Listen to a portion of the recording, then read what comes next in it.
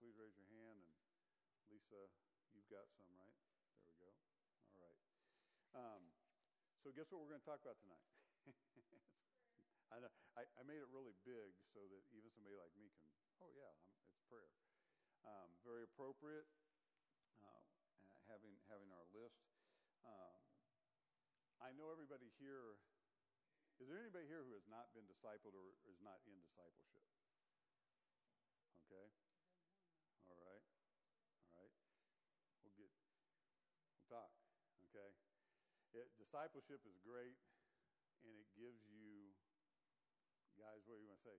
It gives you the Word of God and how to actually take it and use it, not just something that's like, oh my gosh, what is all this cool stuff, but I don't know how to make it work. Whoa. Whew. Man, see? I didn't even have to pray for light, but God knows our need and supplies it through His ministers. Praise the Lord. That's your pastor at work right there, man. It's my pastor at work. I like that. So we're gonna talk about prayer tonight. Most of you have been through discipleship or going through discipleship. Anybody remember what number lesson prayer is in discipleship? Just curious. Nobody? What? Okay. Pastor's wife, of course she knows. No, that's good. No, don't be sorry. That's great. I was hoping somebody else. Yes, lesson 6 on prayer. Anybody here think prayer is fairly important? Okay, yeah. Really important. Why? Talk to me. Shout out something. Why is prayer important? Communication with the Lord. Man, she's right. She's on the ball tonight. It's the prayer that saves us. That's right. You can't get saved without it, right? That stuff. What else? It works. I like that. It works. Well, let's do this. Fill in your first blank. We're going to start by talking about the essentials of prayer. The essentials of prayer. You guys all know a lot about prayer since you've been through discipleship. I want to approach it just a little bit different, but I want to stir up in us tonight, and that's the job of preaching and teaching, is to stir up in each other the things that need to be, that they might get built up, that we might get encouraged, that we might actually apply them, obey the Word of God.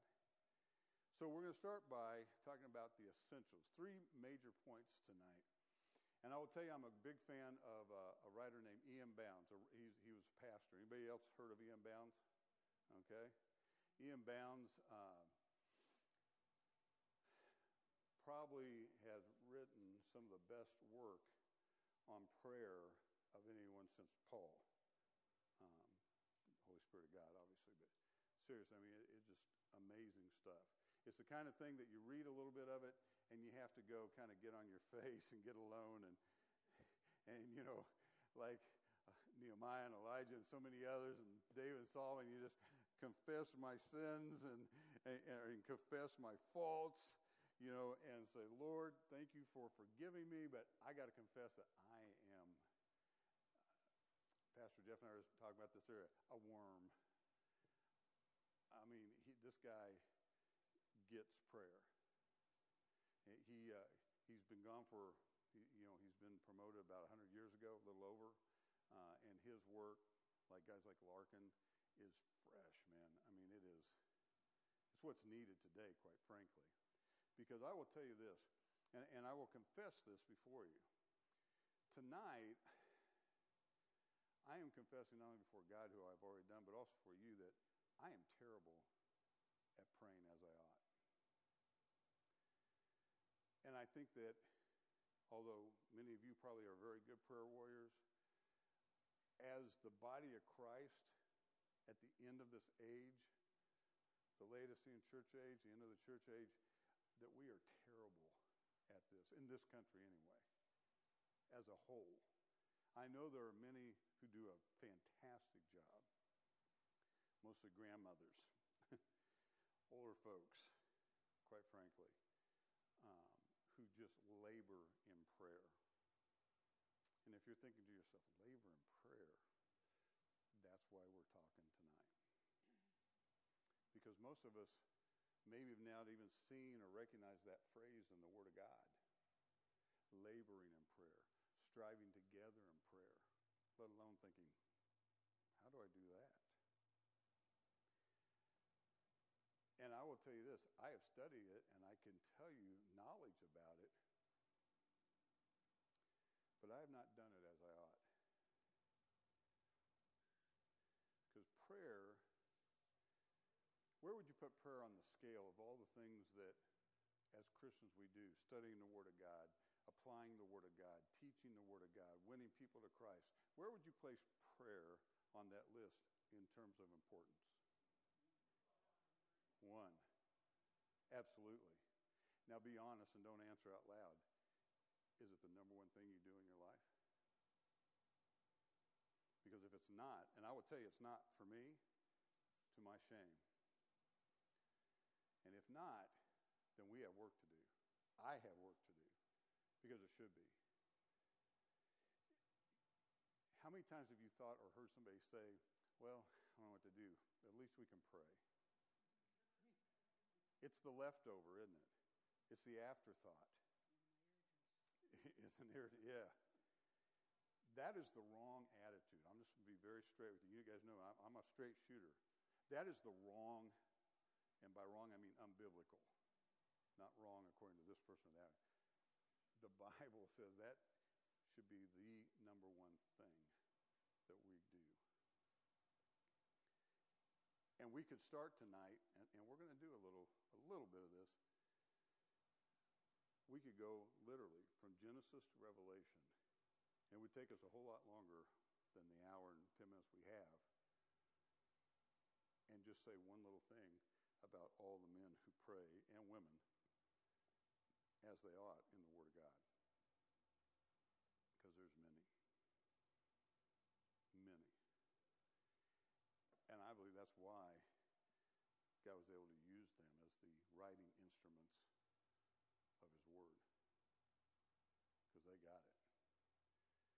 Many of them understood that it's a need. We think of prayer as an elective. I know that's not on the forefront of your mind, but it is back here. And the proof is your actions. Not between you and me or somebody, you and God. How often do you pray? Do you have to remind yourself to pray? I do. Not always. I'm working on it. I've been working on it. But way more than I ought. It ought to be like breathing. Do you remember what the Word of God says about Jesus in His earthly ministry? How often He went to prayer? Like every night? If you're really looking, like most of the night? Prayer is not a talisman. It's not a magic thing. We're going to talk tonight about what it is. It is communication. You hit it right on the head there in terms of communication. In fact, this is your first thing. Prayer is all about communication with God, Jesus, and the Holy Spirit of God. You can say God and the Trinity, but it's all three. All three are active. All three have parts, and we should be interactive, having intercourse, if you will, with all three when it comes to that communication or communion. Ian Bounds said this: the Holy Spirit will give to the praying saint the brightness of an immortal hope, the music of a deathless song. In his baptism and communion with the heart, he will give sweeter and more enlarged visions of heaven until the taste for other things will pall, and other visions will grow dim and distant. He will put notes of other worlds in human hearts until all earth's music is discord and songless. Now, if that seems foreign to you, as it did the first time I read it, and even now, I'm like, that's not where I'm at yet. baseball. I have no problem sitting down watching a baseball game for several hours. I'm usually doing something else, because I want to be productive, right? When's the last time I sat down for a couple hours and prayed? I will tell you, it's been a while. And I'm ashamed of that. But I'm going to be very open with you tonight because I think this is important. I think it's imperative, and I think it is absolutely necessary for the body of Christ today, and I know it is for this church. Because a church that's doing the work of God has got to be a praying church. And I know I don't pray as much as I should. I don't pray with the right approach and attitude as I should. And I'm guessing I'm not alone. So yes, prayer is about communication with God, with our Lord Jesus Christ who saved us, with the Holy Spirit of God who is in us and sealed until the day of redemption. So let's talk about that. How does that work? Well, fill in your blanks, okay? By prayer, your first praying, by prayer, we what with God, to God? What? Okay, speak, talk. Yeah, speak. We talk to God, right? What's prayer? Somebody just tell me. I mean, actually, Tom, you just said it. Go ahead. Yeah, talking, speaking to God, talking to God. It's doing what you see the very first human do with God. They talked all the time, right? They talked. Even when sin entered in, the Lord comes down and he's walking in the garden. They hear his voice in there, and he's looking to talk. Where's Adam? Do you think God didn't know where Adam was? Okay, yeah. God always asks questions knowing the answer, right? Because he's God, all right? So that's the simple one. Prayer, that talking with God. It's that simple, just talking. Somebody says, I don't know how to pray. You know how to talk, right? I mean, you can be mute and still talk to God because does God see the outward appearance? What does he see? The heart. He sees the heart. He hears the heart. We speak from and hear with God. Okay? I didn't just knock that off. Okay, so Hebrews 4:16. I've got the references there. I'm going to read them for time's sake quickly because we got a lot to cover tonight. Hebrews 4:16. Let us therefore come boldly unto the throne of grace that we may obtain mercy and find grace in time of need. Pretty important, huh? Ephesians 3:12, in whom we have boldness and access with confidence by the faith of him. We have access to God. Now, if you had access to, I don't know, if I say baseball, there's some people I'd think of right away, okay? Whit Merrifield. I'd like to have access to him. I'd like to talk to him, right? What do you like? Think of it. And think of the person that you would like to have access to talk about that. Patrick Mahomes, okay? Yeah. You have access to the God of the universe. And how often do you actually sit down and talk to him? And I don't mean prayerless prayer. Because let's be honest, I've done it, you've done it. I don't have to know your life. We are all human. Where we're just praying because I'm supposed to pray at a meal or in a circle with folks. And so, okay, it's my turn to pray, so I'm going to pray for what they told me to pray. But my heart's not really in it. I'm not actually talking to God. I'm just saying the words. And I'm not being innocent. I mean what I'm saying. But am I actually talking as if I'm talking to God? To somebody right in front of me? Not enough. Have you ever done this? I've done this a few times. But have you ever taken a chair and sat in another chair across from it and just talked to the Lord as if he's actually sitting there? Or in the mirror or whatever you want to do? Try it sometime. It's awkward at first. But if you keep doing it, it's great. access to him. And he says, in whom we have boldness and access with confidence by the faith of him. Psalm 5:3, my voice shalt thou hear in the morning, O Lord. In the morning will I direct my prayer unto thee and will look up. Is that what you do? Is that what I do in the morning, first thing?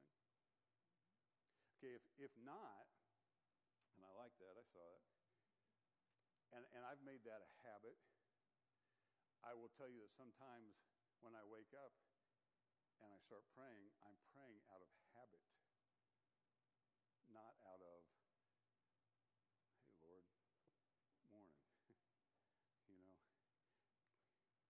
good to see you again, you know.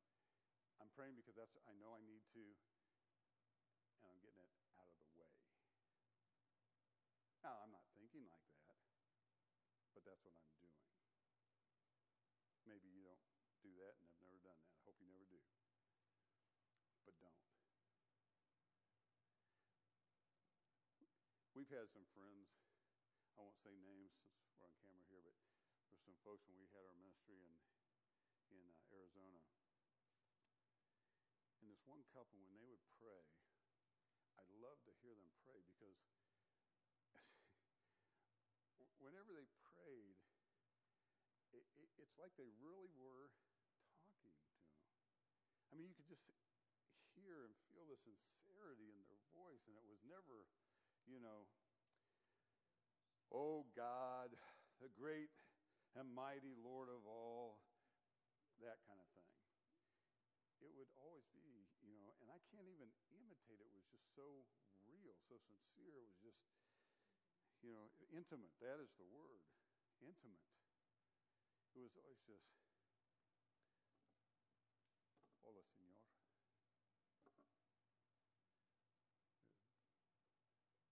Hispanic background. Hi, Father. Hi, God. Thank you for listening. I mean, they just, and every time they did, I get a little goosebumps now because it's like, I need that. I was their pastor, and I heard that, and I'm like, I need that approach. It's convicting.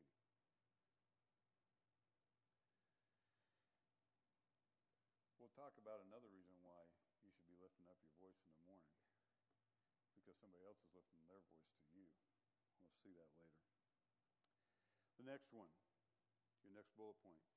By the Word of God. You can put W-O-G, whatever you want to do, dash, or Jesus. Because the Word of God is the mind of Christ. Philippians chapter 2, verse 5. You know, let this mind be in you, which was also Christ Jesus. We've got some more here for you. But by the Word of God, Jesus, we what? Listen to God.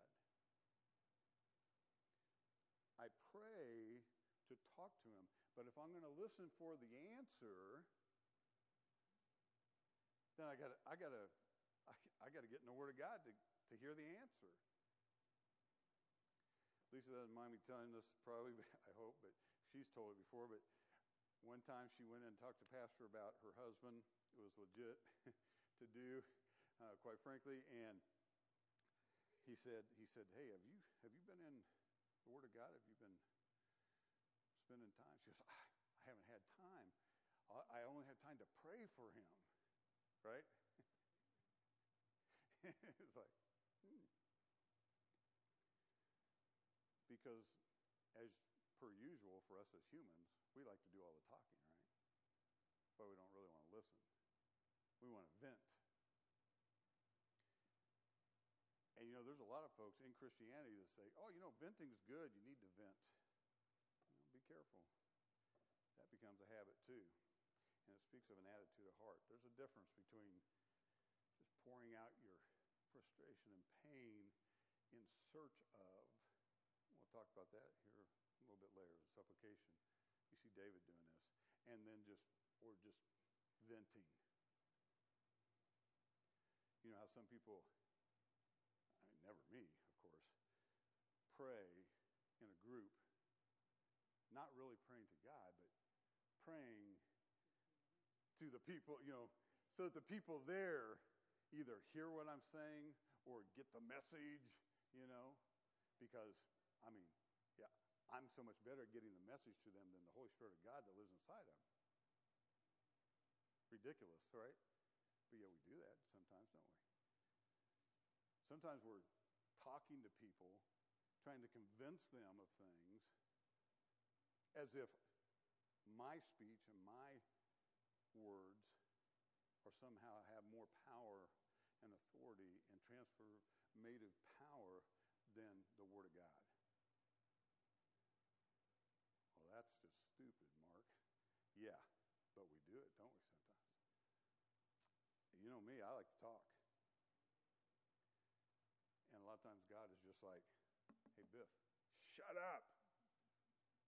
I'd like to get a word in here. John chapter 14, verse 6 says, Jesus saith unto him, I am the way, the truth, and the life. No man cometh unto the Father but by me. The key word in there for what we're looking at tonight is the truth, okay? So Jesus is the truth. Well, John 17:17, just a few chapters later, says, sanctify them through thy truth. Thy word is truth. Which is why what I have here is not my definition. That is the Bible's definition. Jesus, the Word of God. 1 John 5:7 says, for there are three that bear record in heaven, the Father, the Word, and the Holy Ghost, and these three are one. The Word being substitute for the name Jesus, because it's the same. We have the mind of Christ. You have access not only to talk to God, but you have access to hear what he saith unto thee. Man, if I only knew what he wanted me to do. Well, Mark, stop talking and start listening. Get in there. Is this making sense? I know you know most of this, right? I hope. If I'm wasting my time, then you guys already do all this. And this really is just me. And in that case, please pray for me. And in any case, please pray for me. Okay? Please. I need it. If you know me very well, you know I need it. Third bullet point, under the essentials of prayer, when it comes to communication, of course, is by what? The third member of the Trinity. Holy Spirit. By the Holy Spirit, well, what do we have with God through the Holy Spirit? Say it loud. Communion. Who lives inside of you? What part of God lives inside of you? Come on, speak up. This is class participation, right? Yeah, the Holy Spirit of God. That operation of God there in Philippians, man, where at the moment of salvation, that circumcision takes place and your flesh is cut away as the Holy Spirit of God comes in and quickens our dead spirit and seals us into the day of redemption. That's how we're able to have true communion with him. Fellowship. The ability to meditate and to spend time with him because he is in here. There are folks I have prayed for who are running from the Lord. They're saved. In my mind, I'm always like, boy, they got the Holy Spirit of God locked up in the basement of their life. And the Lord's like, Mark, sometimes that's you. Because I'm on autopilot. Now, you guys probably never do that. But let me just give you an exhortation and a warning. Don't get to that point, ever. To where you just come because you have to. You just teach because you have to. You teach because you know the material. How about knowing the God of the material, the author, the one who does not practice love or practice justice or practice judgment, but who is love, who is justice, who is mercy, who is those things. And without him, they do not exist. You understand that? If it was true, like from our generation, some of us are a little bit older, not okay. Oh, God is dead. If that was true, then the whole summer of love and all that we had back then would not have existed either. Not that that was really love, but you get my point. Because without God, there is none of those things. He doesn't practice those things. He is those things. And if I want some of that, if you want some of that, you're going to have communion with him. How many of you are married or have had a boyfriend or girlfriend? Hopefully of the opposite sex. Yes. Okay, good. Good. All right. Did you get to know them by not spending time with them?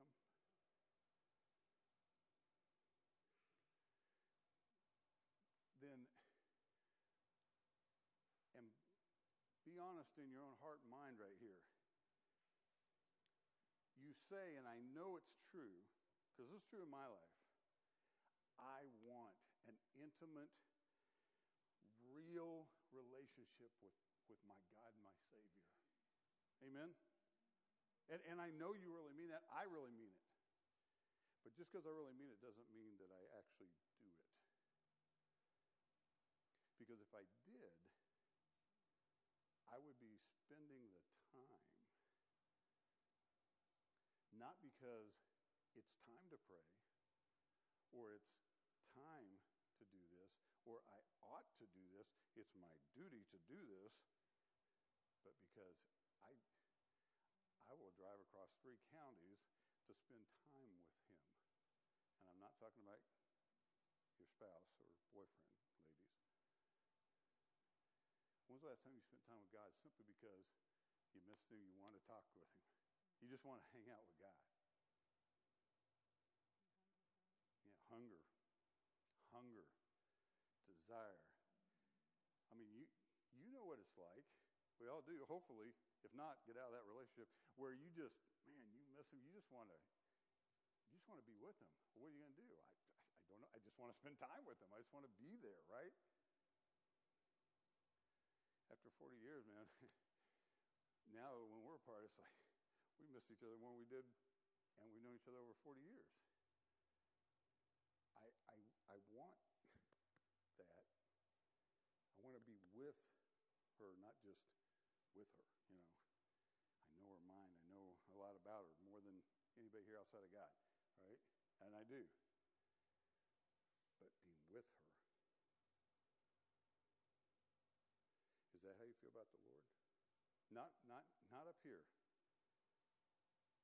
Right here and right here. And I say here because it's like, well, I said that hunger, that just like, man, I love this, but I have got to spend time here. If not, I'm going to fall apart. Not because I'm a mess, but I am.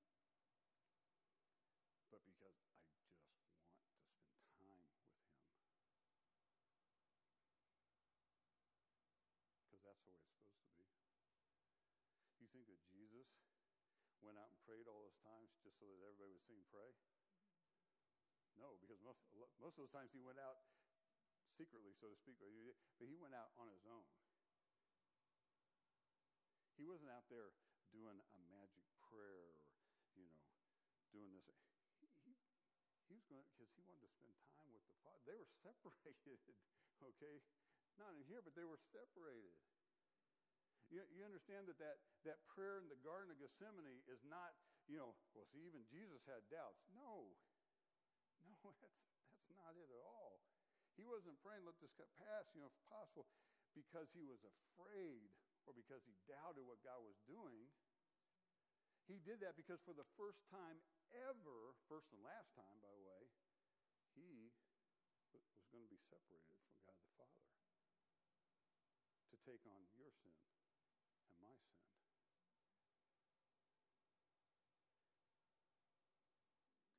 He'd already made a decision. He was there. Something else to notice about that? Before he went and did it physically, he had to be in the garden, in that prayer closet, so to speak, sacrificing spiritually in here. That's where that starts. You can't do the other without that. That's why a lot of times the things that we do kind of fall flat or don't work out quite the way we think they were going to. Our expectation, our hope was not in line with God's. And that's what prayer does. Anybody here think you can change God's mind? Okay. Do you really? She said, I wish I could. And I think that too sometimes. But if I could change God's mind, yeah, that sounds good, but as my old dad in the faith used to say, when you think it out to its logical conclusion, it's like, there's no way that turns out good. Okay? Because now I'm the author. Can righteousness come from unrighteousness? Well, we do. Mm-hmm. Well, and now, and there's a place for that. She said, sometimes we pray like that, and sometimes we do. Somebody's about to pass away. Now, didn't the Lord tell us, make your request known before God? Amen. We have that access, and we have that privilege, not a right, by the way. I have no rights. You have no rights. We have privileges bestowed upon us that we do not deserve. But because we've been saved for a while, or, oh man, I'm glad I'm not like that, now I got a right to get all these blessings from God. And I have a right, and I expect it. Hey, God, what happened? You were supposed to. Really?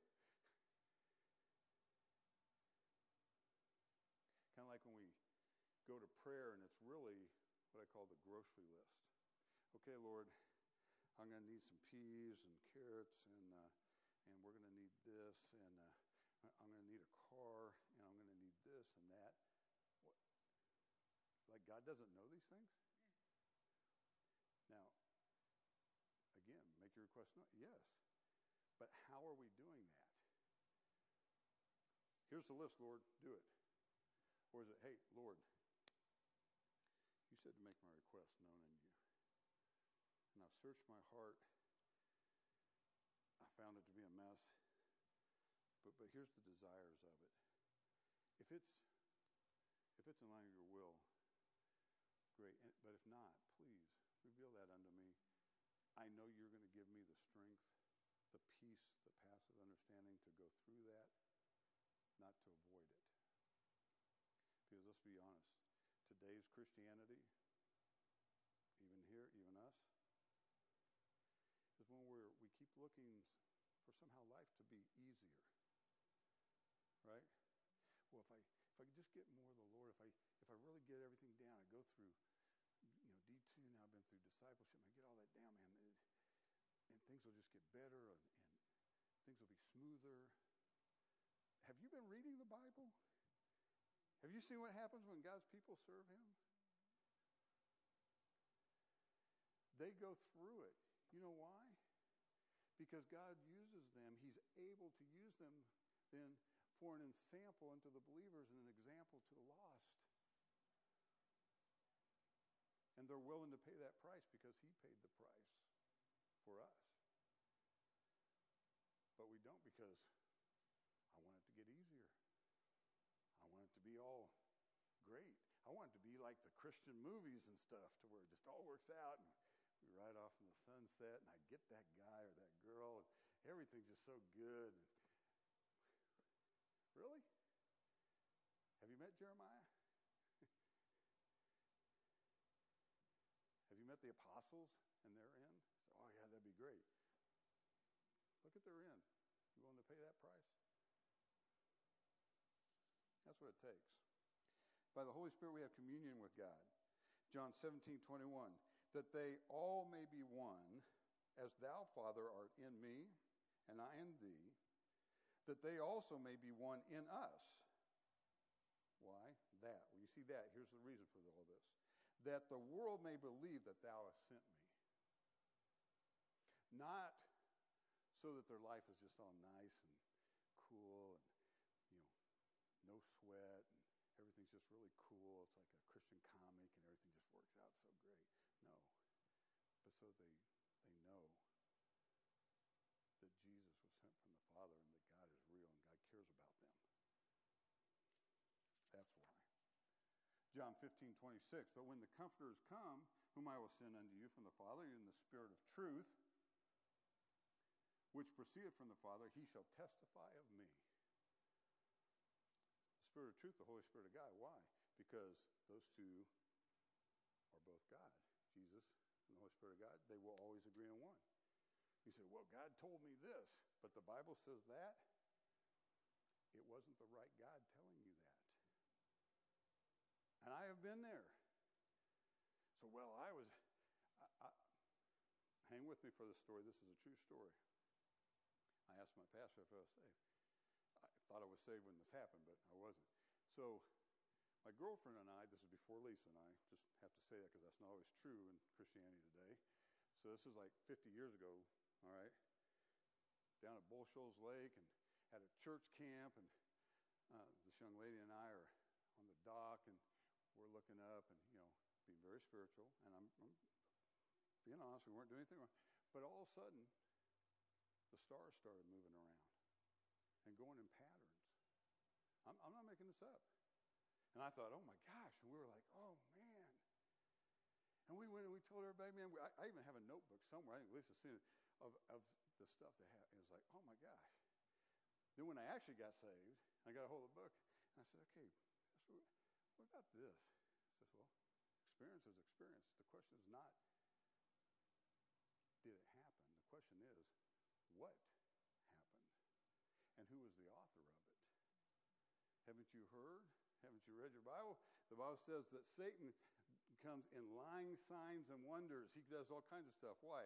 To keep dummies like me going, I saw this, man, I know God is real and I'm saved, it's good to go, and never get saved. That's what happens. To keep people confused and relying on their experience rather than the truth. You follow? Everybody? Yes? No? Shake your heads or nod your head? Okay. Just want to make sure. John 16:13, howbeit when he, the Spirit of truth, is come, he will guide you into all truth, for he shall not speak of himself, but whatsoever he shall hear, that shall he speak, and he will show you things to come. Have you ever tried, I have, and it's hard, to not say anything without asking the Lord, what should I say? Oh, I shouldn't say anything. Okay, I hear that a lot. Before I open my mouth, I ask the Lord. Because in my mind, in my head, just like you, I'm going through a whole library list, a whole catalog full of responses, right? Or solutions, especially as guys, right? I got solution. Okay, 1, 2, 3. I got a 3-point. I got a 5-point, 7-point. Right, Lisa? I got a list for you. But instead, don't open your mouth and just say, okay, Lord, what should my response be? Because I don't want to do this unless your Spirit through the Word of God shows it to me and tells me. So, man, we'd never do it. That's why you need to learn the Word of God. Not so that you have a bunch of knowledge to show off. I thought that for a long time. With a motive, quite frankly, that was honest. I saw the man of God. He's teaching. He's winning people. He's doing all these great things. I'm like, man, I want to be like him.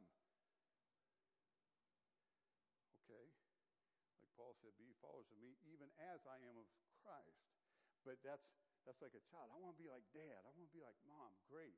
Until you get older, you're like, okay, I have to be my own person, right? It's the same thing. Okay, I want to be like him or her because they love the Lord, they serve the Lord, they follow him. So what I do is I get in the Word of God and I learn it so that I know the biblical response to those things, not just my reaction. That might be a Christian reaction or a spiritual reaction, but it's not what the Spirit saith unto me.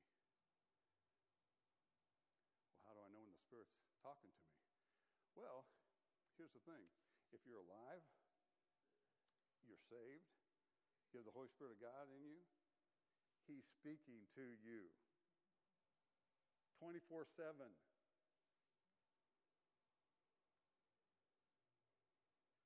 Yeah. What? Ooh. Okay. Maybe I knew it. Never thought about it like that. Yeah. It takes a whole revamping of how I think, how I feel, how I respond rather than react. Well, number two, those are the essentials of prayer. The essentials are I need to have this communion with God, this communication with Him, which involves, this give and take communication where actually He does most of the talking and I do most of the listening and applying. Not just listening, by the way. Listening and applying. Okay? If there's no application, then we're all men most miserable. We're just playing church and wasting our time. Knowledge without application is, at best, a puffed up mind, and at worst, very dangerous. Ecclesiastes says that a lot of that wisdom and so forth comes sorrow. Sorrow. So number two, let's talk now about the reality of prayer. The reality. Reverend Bond said this. He said, the word prayer expresses the largest and most comprehensive approach unto God. It gives prominence and preeminence to the element of devotion. It is communion and intercourse with God. It is enjoyment of God. It is access to God. Amen. That's exactly right. That's reality of prayer. So, 1 Timothy chapter 2, verse 1. You guys know this, right? You're either in or have been through discipleship or discipleship. So number one, what's the first thing? Pray. Prayer, right? Fill in your blank. First bullet point under reality of prayer is simply prayer. Pray. Why? Because 1 Timothy chapter 2, verse 1 says, I exhort therefore, and we won't go back through the whole chapter, but obviously he's talking to his son Timothy in the Lord, and you can go back and look at that. He says, I exhort therefore that first of all, supplications, prayers, intercessions, and giving of thanks be made for all men, for kings and for all that are in authority, that we may lead a quiet and peaceful life in the goodness and in all goodness and honesty. For this is good and acceptable in the sight of God our Savior. Which goes right along with Philippians 4:6, which I know you know, be careful for nothing, but in everything by prayer and supplication with thanksgiving, let your requests be made known unto God. All right? So prayer. That's the first one. 1 John 5:14. And this is the confidence that we have in him, that if we ask anything according to his will, he heareth us. So if you want to pray, not doubting, which is what Paul continually exhorts us to do. We think about Paul and, God giving him the mystery of the church and all these things. But if you go through, and as you're reading through your Bible, and I say that if you're not reading through your Bible, if you're not reading daily, start tonight or tomorrow at the latest.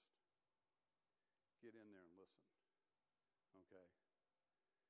And as you go through any of the books that the Holy Spirit of God used Paul to write, note how many times he is praying and exhorting to prayer, because it is constant. I'll be honest, I don't always notice it. I know it, but I don't always notice it because I like action movies. So I'm looking for the action. I'm seeing this, that. I want to see something applied. He said, hey, before you can have the action, you have to have the thing that pushes, that makes it work. And that's God. Understand this. Prayer is not about you, and it's not about me. It's about God. Prayer is not something that we do because all these people did it and we're supposed to, and it's important. It's the number one thing. I heard him say that. No, prayer, communion, is that relationship. As Reverend Brown says, it's communion and intercourse with God. It is intimacy. It is where, man, this is where I get to know him. He already knows me before I was even born, before you were born. I get to know him. That's what prayer is about. Prayer is about him. That's why he says, if we ask anything according to his will, again, this is why I want to learn the Word of God and be in the Word of God, so that I can find out, what is his will? How does he think? What does he do? Because sometimes I see and hear things, and I think, well, that looks pretty spiritual. That's good. But then the Spirit of God reminds me of what the Word of God says, because these two agree in one, right? I'm like, whoa, it's a little bit different. Well, now I know, whoa, danger, time out, something ain't right. I'm learning his will. If I learn what his will is and how he thinks about things, now when I pray, when I'm talking to him, not our Father above all heavens and in the throne. No, Lord, I'm seeing this, but you said this, and I saw how you did this. This looks like that. And you get that confirmation from God in his word, and you're like, okay. Now I can pray according to his will. Now, like he says, it's the enjoyment, it's the access, and I don't have to doubt, because he's already told me this is his will. This is what's going to happen. And sometimes his will is, it's in his hands. I don't get to know what the end is. You know why? Because I'm the child. He's the father. Did you explain everything to your kids? No. Why? You didn't love them? You didn't think that? No. They didn't need to know. They couldn't handle it at that time. It's not what, okay. Now me, my background in the Marine Corps is intelligence, and I'm like, I need the info. I want to know. And God's like, put the brakes on, man. Let's just have some sweet fellowship together. Let's just spend some time together where you can get to know me, and we can have fuller, sweeter, more intimate fellowship.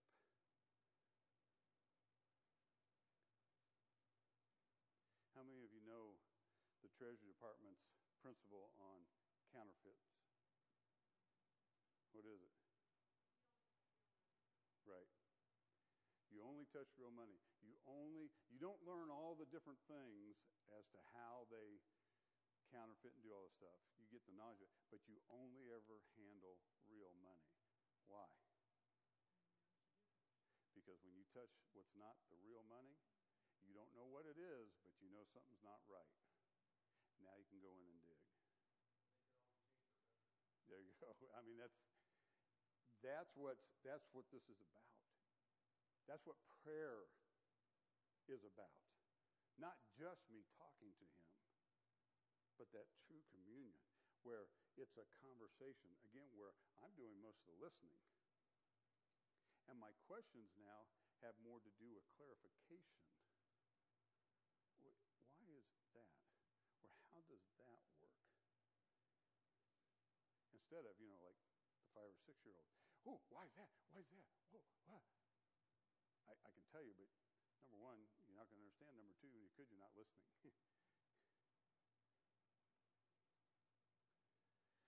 Luke 18:1, and he spake a parable unto them to this end, that men ought always to pray and not to faint. So how often should we be praying? Without ceasing, all the time. It's men ought always. See, I like these words that don't really leave room for, well, my interpretation of that, the way I see that is, always is when. Always. It's pretty, even the guy riding the short bus, I can figure that out. Okay? Always means always, without ceasing. In other words, that thing is always there. Try this for a day or an hour. Start small. I'm being serious, okay? To where you don't do anything without asking the Lord about it. something, just talk to him as if he was actually standing there. You know how it is when you're with your best friend or your husband or your wife, and you just talk. Try that. Again, it's awkward at first because we're not used to doing it, are we? But try it. Do it. It gets less awkward. And if you keep doing it, and you keep working on it, and you're really spending that time in prayer where you're just, Lord, getting into the next thing we're going to talk about, pleading with him about it, then those things happen. Philippians 4:6, we already read verse 6, be careful for nothing but in everything by prayer and supplication with thanksgiving. Let your requests be made known unto God. And the peace of God, which passeth all understanding, shall keep your hearts and minds through Christ Jesus. You know what my biggest problem is? My heart and my mind. My mind is affected by every sense I have. The things I see, the things I hear, the things I taste, the things I say. And as he thinketh in his heart, so is he. So you know what I need? Same thing you need. I need to be in this prayer. It is a need for us. And we think of it as something, that's something I need to learn to do. I need to get better at that. No.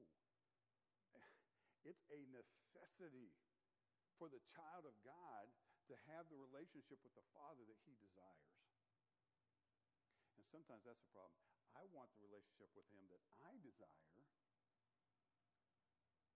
Not that I don't care about his desire, but because I don't think about it. Because I'm being self-centered. I'm thinking about me and my needs, my wants. He says, look, here's the need. I need the peace of God which passes all understanding. Why? Because I need him to keep my heart and mind through Christ Jesus. Because he's the only one who has ever done that right on this earth.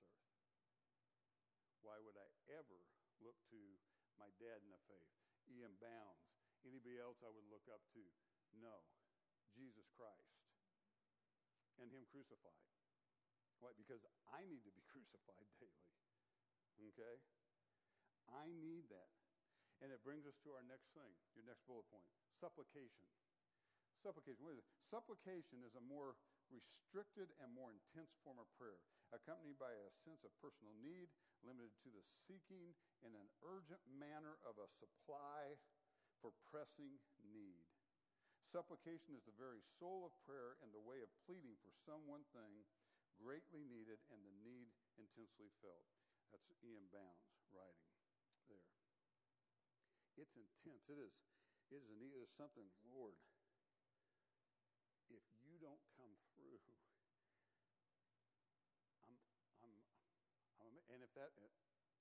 and if I'm a messer, if that leaves me out to dry, then fine. I'll be honest. I was praying that tonight. I even went out and walked around the parking lot a little bit. I asked Pastor Jeff to pray for me. This tooth has been just, to where my eye hurts, my ear hurts, the side of my face hurts. Have you ever had that kind? You know what I'm talking about? The thing that happens usually before a root canal, That's what's going on. You know what's been happening for the last hour? None of that.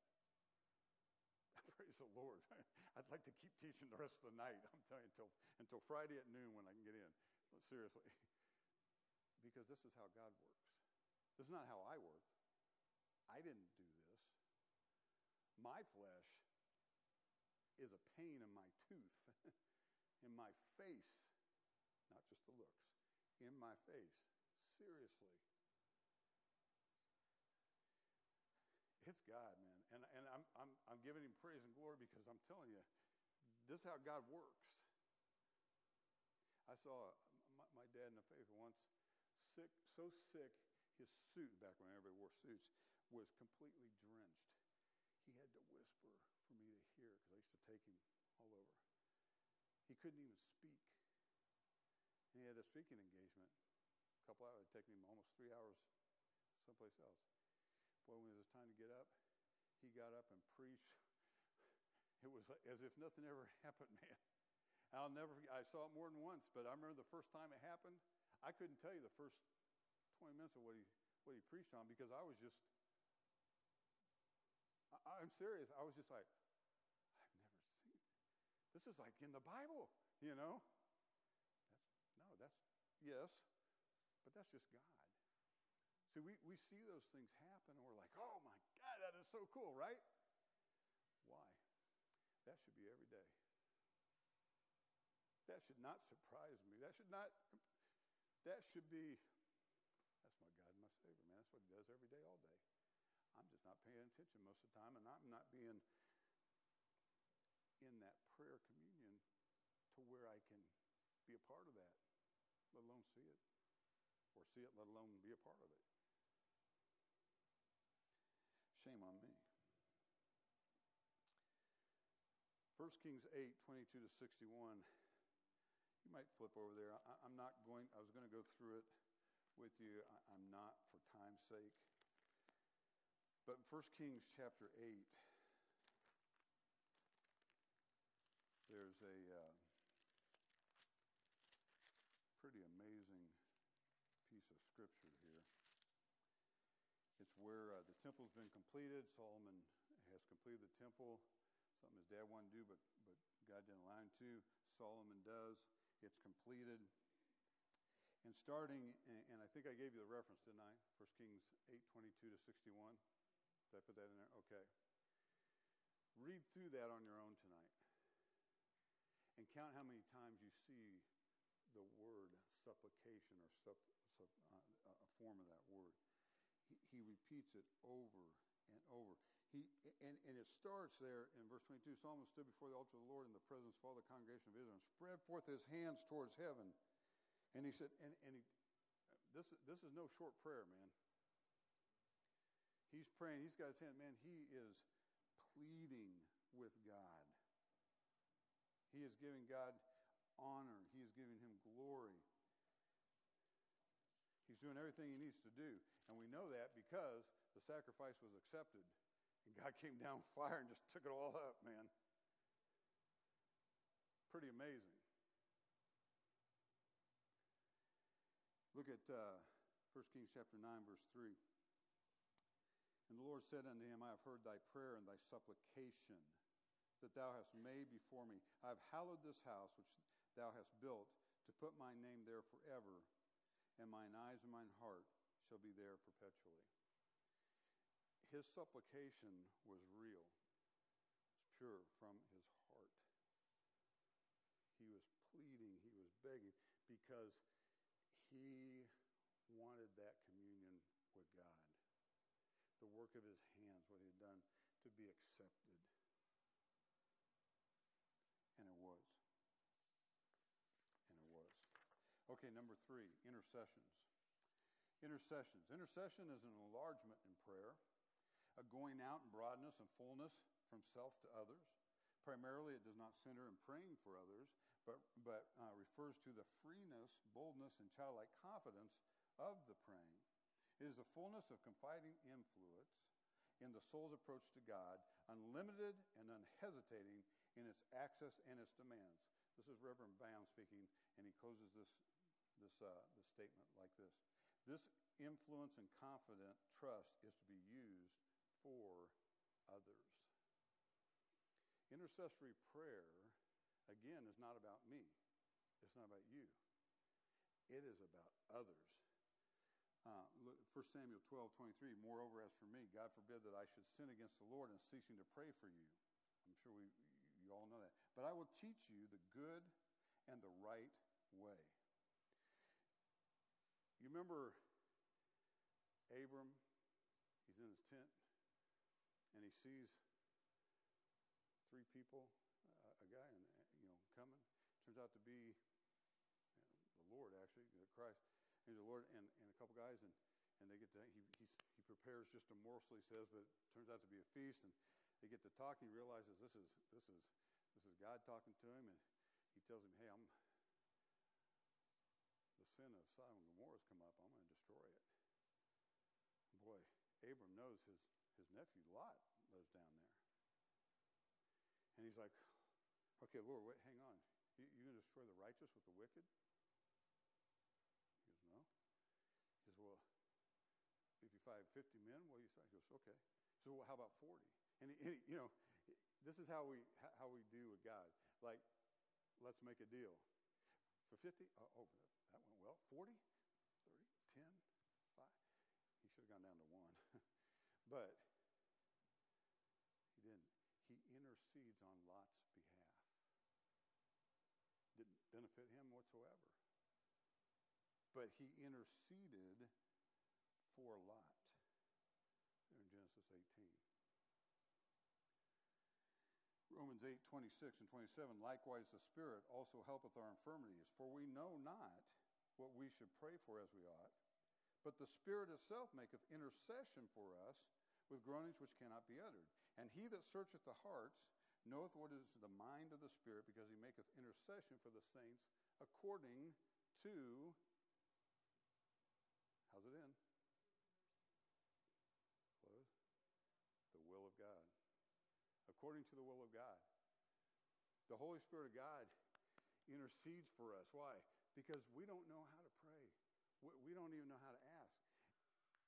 Okay, Lord, I know I don't know. I'm here a lot, to be honest. I mean, Lord, you know I don't know how to pray for this or what I ought. Spirit of God, please. I'm talking to him. Hebrews chapter 7, I think it's verse 25 in it, we're talking about the Lord says, for he ever liveth to make intercession for his saints. Why? Because he loves us. And so he intercedes for us constantly. He's our intercessor, right? How often are you and I interceding in prayer for others? And not just because we have a list, right, on Wednesday night, but because, hey, I wrote this down because I heard something. Maybe I was just walking through the lobby and I heard something. And so as Lisa used to teach with her women, take it to the throne before you take it to the phone. Because, usually you hear something, you're like, hey, did you hear? You write down, you take it to the throne. You realize God shows you things all the time, right? And a lot of times we think, oh, God showed that to me. Man, I must be doing really good to be able to see that. No, Mark. No, I'm still as blind as ever. He showed that to me so that I could pray about it, so that I could maybe check the Word of God and say, maybe I need to do that. Maybe there's something I need to do. Maybe there's something I could, Lord, what wilt thou that I should do? Nothing. I want you to pray about this. Okay. That's usually what it is. But us, man, I got to do something about it. I mean, I'm a guy, so that's it. I heard that. Okay, I got to do something about it. It happened to me once in El Salvador back in the early 80s. And these folks that I love dearly, and there's something going on. So, man, I went over to my buddy who's one of the pastors and said, hey, such and such is going on and everything. And his wife was right there. And I told her, and I said, okay, what should I do? What do I need to do? And she looked at me and she said, why do you think you need to do anything? If you'd have slapped me, I wouldn't have felt it. I mean, that was like, we talked about it several years later. She goes, oh my gosh, did I really say that? I don't remember saying that. I said, oh, you did. And guess what? God used it to grow me up. I've never forgotten it. Almost 40 years later now. Just because you see something, God allows you to see something, doesn't mean you need to do something. It means I need to be something. I need to be in communion with my God about that, because he's the one that not only can do something about it, but is way better qualified to do it than I am and you are. Last thing, giving of thanks. Giving of thanks is, well, how often in a prayer meeting you say, hey, okay, who's got any praises? You notice that list is always shorter than the, okay, who's got a prayer request? These things ought not to be so, to quote the Word of God. Man, get a list, get a notebook, get something and start writing down your prayer requests. But also, get a provider, do something, whatever you got to do, but write down the answers. Put dates on those things where you can go back and like, wow. I found some of those once when we were moving one of our times. And I just sat there for, I don't know, an hour or so going back through there. And it was just a sweet time of fellowship with the Lord going, wow, I remember when you did this. And wow, this is awesome. Giving of thanks. Sometimes just, God, man, I just want to spend time with you because you are so awesome. I am so thankful that you love me enough to die for me. 1 Samuel 2, 1-3 says, And Hannah prayed and said, My heart rejoiceth in the Lord. Mine horn is exalted in the Lord. My mouth is enlarged over mine enemies because I rejoice in thy salvation. There is none holy as the Lord, for there is none beside thee. Neither is there any rock like our God. Talk no more so exceedingly proud. Let not arrogancy come out of your mouth, for the Lord is a God of knowledge, and by him actions are weighed. You know who prayed that? A little lady named Hannah, who had a son named Samuel. Became one of the greatest patriarchs you see back there in the Old Testament, man. She prayed for a son, man. She had an adversary, the Word of God says, in her husband, Elkanah's other wife, who was having all these kids, and she's not having kids. And, it's kind of like, the barren one type of, hurtful stuff. And she's praying, not just because but because she wants a child. She wants to say, she says, Lord, if you give me a child, I will give him back to you. I'll enter you in it. And what does she do? Boy, he gives her a son. And takes him, does exactly what she promised to do. Not like you, like, oh God, if you'll just do this, then I will. Right. Because that always happens, right? No, she did it. Boom. And man, he came. Samuel something. 2 Samuel 22:50, Therefore I will give thanks unto thee, O Lord. Among the heathen I will sing praises unto thy name. Man, Hannah gave thanks for what God did, gave him back. First Chronicles 16:8, Give thanks unto the Lord, call upon his name, make known his deeds among the people. Psalms 105:1, Oh, give thanks unto the Lord, call upon his name, make known his deeds among the people. Psalm 106:1, Praise ye the Lord, oh, give thanks unto the Lord, for he is good, for his mercy endureth forever. Psalms 106:47, Save us, O Lord our God, and gather us from among the heathen, to give thanks unto thy holy name, and to triumph in thy praise. Praise, because it's about him, not me. 2 Corinthians 9:15, Thanks be unto God for his unspeakable gift, right? Ephesians 5:20, Giving thanks always for all things unto God the Father, God and the Father, in the name of our Lord Jesus Christ. Colossians 1:12, Giving thanks unto the Father, which hath made us meet to be partakers in the inheritance of the saints in light. In Colossians 3:17, And whatsoever you do in word or deed, do all in the name of the Lord Jesus, giving thanks to God and the Father by him. See, we like to do things and ask God to bless it, right? And God says, no, how about you do the things that I've told you to do, because I have the blessing already for that. And by the way, I know I read several verses there. This is barely 2%. It's not even that, of all the verses about thanksgiving and praise to God in the Word of God. And yet we do that way too little.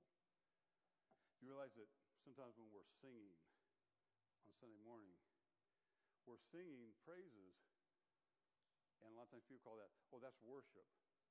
Well, it should be worship. But I don't think it is most of the time. I think most of the time it's just we're singing, we're praising, we're feeling good, This makes me feel good. This really encourages me. No, this is about praising God, worshiping him, not me feeling good. Amen?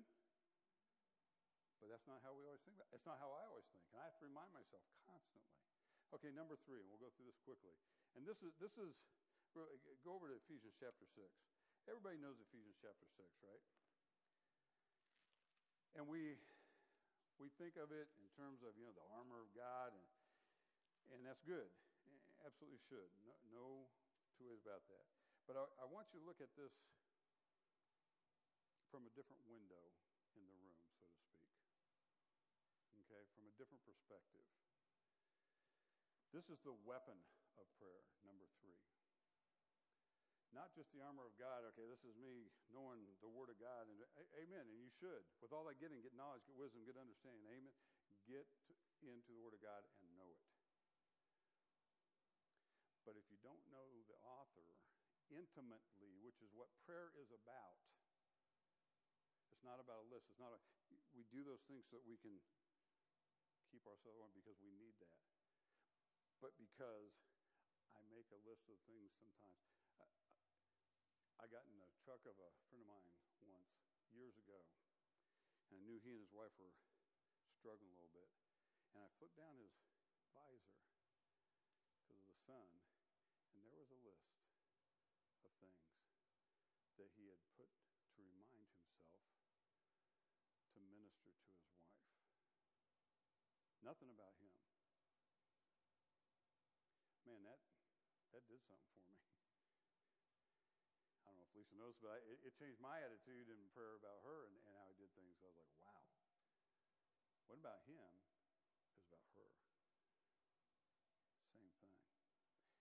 That's what prayer is about. It's about him. Me being what I need to be in that relationship. Being, not doing. Being. If I'm being what I need to be, then God can do with me whatever. But if I'm doing things, then God's trying to corral me like herding cats, trying to get me where I need to be because I'm so busy doing things for him. So start in verse 10 of Ephesians 6. We all know this. Finally, my brethren, be strong in the Lord and the power of his might. Put on the whole armor of God that you may be able to stand against the wiles of the devil. Let me give you these first few. Verse 10. Finally, my brethren, be strong in the Lord and the power of his might. Remember, strength and power are only of the Lord. You and I do not get strong in the Lord, and now I have the strength to go out and do whatever. And I hear this all the time in Christianity. If you listen to some of the Christian songs, they talk about, oh, I'm not afraid of this or that because I'm strong now. No, I'm never strong. I always have this flesh. You always have that flesh. And it is always, remember that word, hard to figure out, always at enmity, in other words, the enemy of God, the Holy Spirit. Always. There's never a time that's not true. The only time we have strength is in him, not in us. Not at all. Verse 11, put on the whole armor of God, right? That you may be able to stand against the wiles of the devil. The key here is put on the whole armor of God. The word is whole. I'm going to explain what I mean by that here in a minute. You'll see it actually. The Word of God explains it down here. The whole armor of God. Not just the pieces. I used to work with helicopters. And helicopters, when you get a hold of pieces, they're super flimsy until you have them all together. Then they're rigid and they're strong. But it's just pieces. They're nothing. Verse 12, for we wrestle not against flesh and blood, but against principalities, against powers, against the rulers of darkness of this world, against spiritual wickedness in high places. Here's the key here. For we wrestle. Sometimes we're so keyed up on, we're wrestling with this. We wrestle. Okay? Prayer is a wrestling match. Ask Jacob. Right? He wrestled all night with the Lord. And finally got it. Cost him, though. He had to limp the rest of his life. It's well worth it, though. He went from Jacob the supplanter to Israel, the father of nations, father of tribes. It is a wrestling match. The enemy, beginning with your flesh, not the devil, your flesh. Not just lust and temptation, all that, but your flesh in like sick, tooth, whatever, is always working against you. It's a wrestling match. Next verse, 13. Wherefore take unto you the whole armor of God, that ye may be able to withstand in the evil day, and having done all to stand. So what is it? It's withstand and stand. We're to stand in the gap, right? Withstand and stand. I can't withstand the wiles of the devil on my own. I don't have that ability. If I did, why did Jesus die? Why did Jesus have to die if I could do that? There's only one way to stand, and that's the next verse. 14, stand therefore having your loins girt about with truth, and having on the breastplate of righteousness. Truth is who? Jesus. So you stand in Jesus' righteousness, not in your own, because you and I don't have any. I stand in him. Now we start to stand in, well, I've grown to this point, or I've done that, or I'm able to do this. That never that never is anywhere near to good enough. I have to stand in him and his righteousness, not mine. Next verse. And your feet shod with the preparation of the gospel of peace. Go prepared with the gospel. Your life, my life, is to be an example to the lost of what a relationship with Christ is. And an ensample to each other, the believers, to strengthen, like Jonathan did with David when his dad was chasing him down, and Jonathan went out and met him and refreshed him and reminded him of what God was doing. That's what that's about. Go prepare with the gospel. Why? Next verse. Above all, taking the shield of faith wherewith ye shall be able to quench all the fiery darts of the wicked. Hey, you know what that's about? Above all. Above all. That's above all, obey. 1 Samuel 15, 22, right? So that was, I've got it written on there, I think. 1 Samuel 15, 22. Behold, to obey is better than sacrifice. Obedience is the key. Not knowing all this and that, although you need to know that. With all I get knowledge, get wisdom, and understanding. But the key is obedience. Next verse. And take the helmet of salvation and the sword of the Spirit, which is the Word of God. So always take what? The Word of God. Yeah. The Word of God is the only thing that can change anything. The Word of God is what put everything into existence. It's what saved you and I. Not me, not you, not my powers of persuasion, not how much Bible I know. The Word. And only the Word. And last but not least, look what verse 18 says, because this wraps the whole thing up. This is the whole armor of God. Praying always with all prayer and supplication in the Spirit, and watching thereunto with all perseverance and supplication for all saints. Always pray and persevere in the Spirit. Because that is what this whole thing is about, is God. And praying in the Spirit. Making sure that I am praying in the Spirit. Not in my ability, not in my knowledge, not in my wisdom about God, but in His. Always supplanting myself to this. Amen? Amen. 8 o'clock. I'm about 1 minute over, so I apologize, but let's pray. Father, we praise and thank you for the Lord Jesus.